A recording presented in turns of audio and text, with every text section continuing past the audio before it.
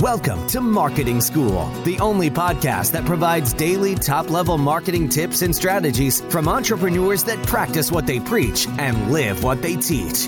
Let's start leveling up your marketing knowledge with your instructors, Neil Patel and Eric Sue.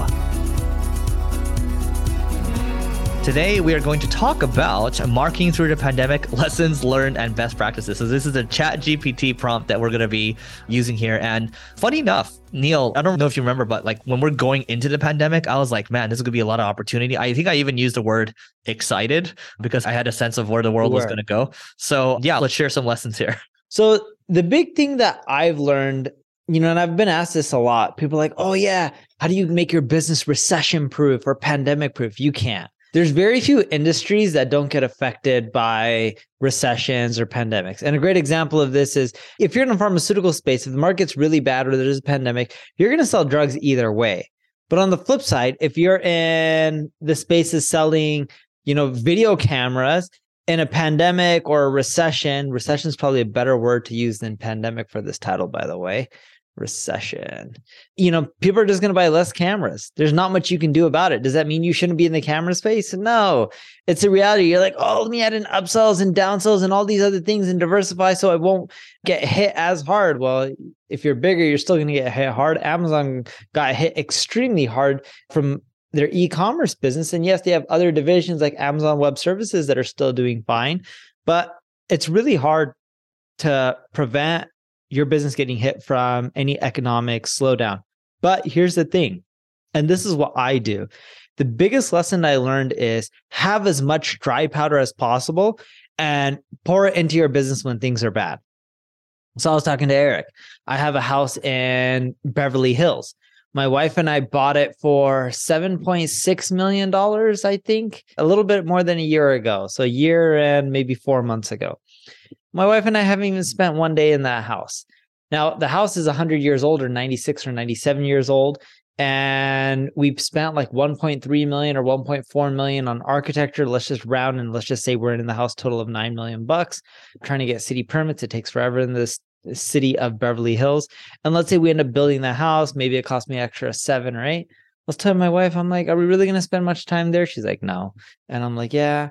Let's just get rid of it. Even if I took $1 million loss on that home after fees and everything, I don't care because if I can take that $8 million and dump it into the business and buy more companies or expand faster, I would get a much bigger ROI than if I left it in a house. The point I'm making, and a lot of you guys aren't going to like this answer, but what I do before things get bad, I start selling all the stuff I don't need. And I double down on the business because I know I can buy all these materialistic things later on if I want them again in the future. So Neil and I we had this conversation over the weekend, I believe. And the whole consensus here is like, man, have we just focused all of our efforts on our business over the years? Forget like angel investing, forget this opportunity, forget that one. Your internal rate of return, your IRR on your business, it's the best you're going to get, right? For the most part, compared to anything else. So it's really, you're investing in yourself. Nobody can ever take that away from you. And then for the most part, you have the most control over your business. This is assuming you're listening in the United States or like a free country, but that's what it is. It's very illogical of us to say, oh, let's try this real estate thing over here. Let's buy this home. And which, by the way, Neil, let me just ask you this. The home becomes another set of headaches because you have to actually think about it. It can. But for us, and it's funny, speaking of home, the one that you don't live in, the Beverly Hills one. The one I don't live in, but someone else maintains it and deals with it. They get free rent. That way we don't have to deal with squatters. But the funny thing is I went to my wife because we have an $18 million home in Vegas and call it 8 in Beverly Hills. So between both, I have roughly $26 million tied up in real estate, right? That's a lot of money. And like when I say 26, I'm talking about cash. I'm not talking about finance money. I'm talking about just straight up cash.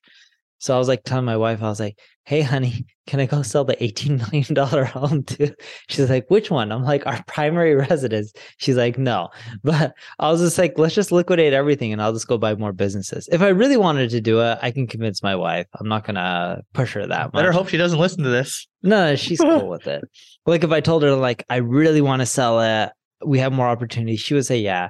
But on the flip side, she brought up a good point. She's like, if we sell the Beverly Hills house, what are you going to do with the cash? And I was like, I would invest in more business. She's like, are you going to buy more businesses? I'm like, we already got bank lines, so I probably won't be touching the money for that. She's like, okay, you going to invest in other stuff? I'm like, I don't know of any opportunities right now, so I'm not going to end up using it. So she's like, what are we going to do with the cash? I'm like, for now, it's just going to sit in a bank account. And we already have a HELOC on it, which is a home equity line of credit. So I can pull out cash from it if I wanted to. But the theory or the thesis is if I can find opportunities during down markets, that is when I double down and use as much money as possible. And I do believe there's going to be a lot of opportunities. That's the biggest lesson I've learned is even if you don't know what you're going to do with money, try to have as much money, cut costs, save money, because when you see the opportunities to double down, that's when you double down and that's when you can gobble up market share. You know, Warren Buffett says the quote, when other people are greedy, be fearful. When people are fearful, be greedy. And I think during this market, people are going to be really fearful. And I think it's going to be a ton of opportunities to be greedy. Yep. I mean, you can even retitle, for those of you listening, you can even retitle this one to investing through a recession as well, right? So only when the tide goes out, you can see who's swimming naked. And I was going to use the, be greedy when others are fearful quote, but you already used it. So the key thing here is you can afford to sit and wait, right? I think this year, when this is being recorded, this is the start of the new year, right? When you're listening to this, it's the same kind of deal, right? So we'll see in the first 2 quarters if this recession is going to happen or not. And if it does, we're going to see some buying opportunities pop up. And that gives you an opportunity to bolster not only your business, but also your marketing as well. The only 2 things I'm going to leave off with here, kind of learning through the pandemic or learning through the recession, because we did have a really brief recession during the pandemic, is this whole concept of diversifying your marketing to only on the areas that are working. But, for example, this podcast, right? Like this podcast clearly works for both of us, like SEO works, right? And so it's really, YouTube really works for Neil. It also, it's starting to work for my side. And so it's figuring out what actually works and doubling and tripling down on that and diversifying. So we're not, at the beck and whim of like another platform because there's platform risk. And then to kind of reiterate on Neil's point, watching your costs too, right? And also understanding where you're getting a higher return. And so if your money's just sitting somewhere else and it's causing headache and you think you can get a better return elsewhere, even if you're going to have a little loss on it, it's better to liquidate and put it into the thing that's actually working. So that is it for today. We hope you're enjoying these longer episodes now. Thank you for the recent feedback. Please don't forget to rate, review, subscribe, and let us know what you think about these longer episodes, whether you hate them, you love them, and we'll see you tomorrow. We appreciate you joining us for this session of Marketing School. Be sure to rate, review, and subscribe to the show, and visit marketingschool.io for more resources based on today's topic, as well as access to more episodes that will help you find true marketing success. That's marketingschool.io. Until next time, class dismissed.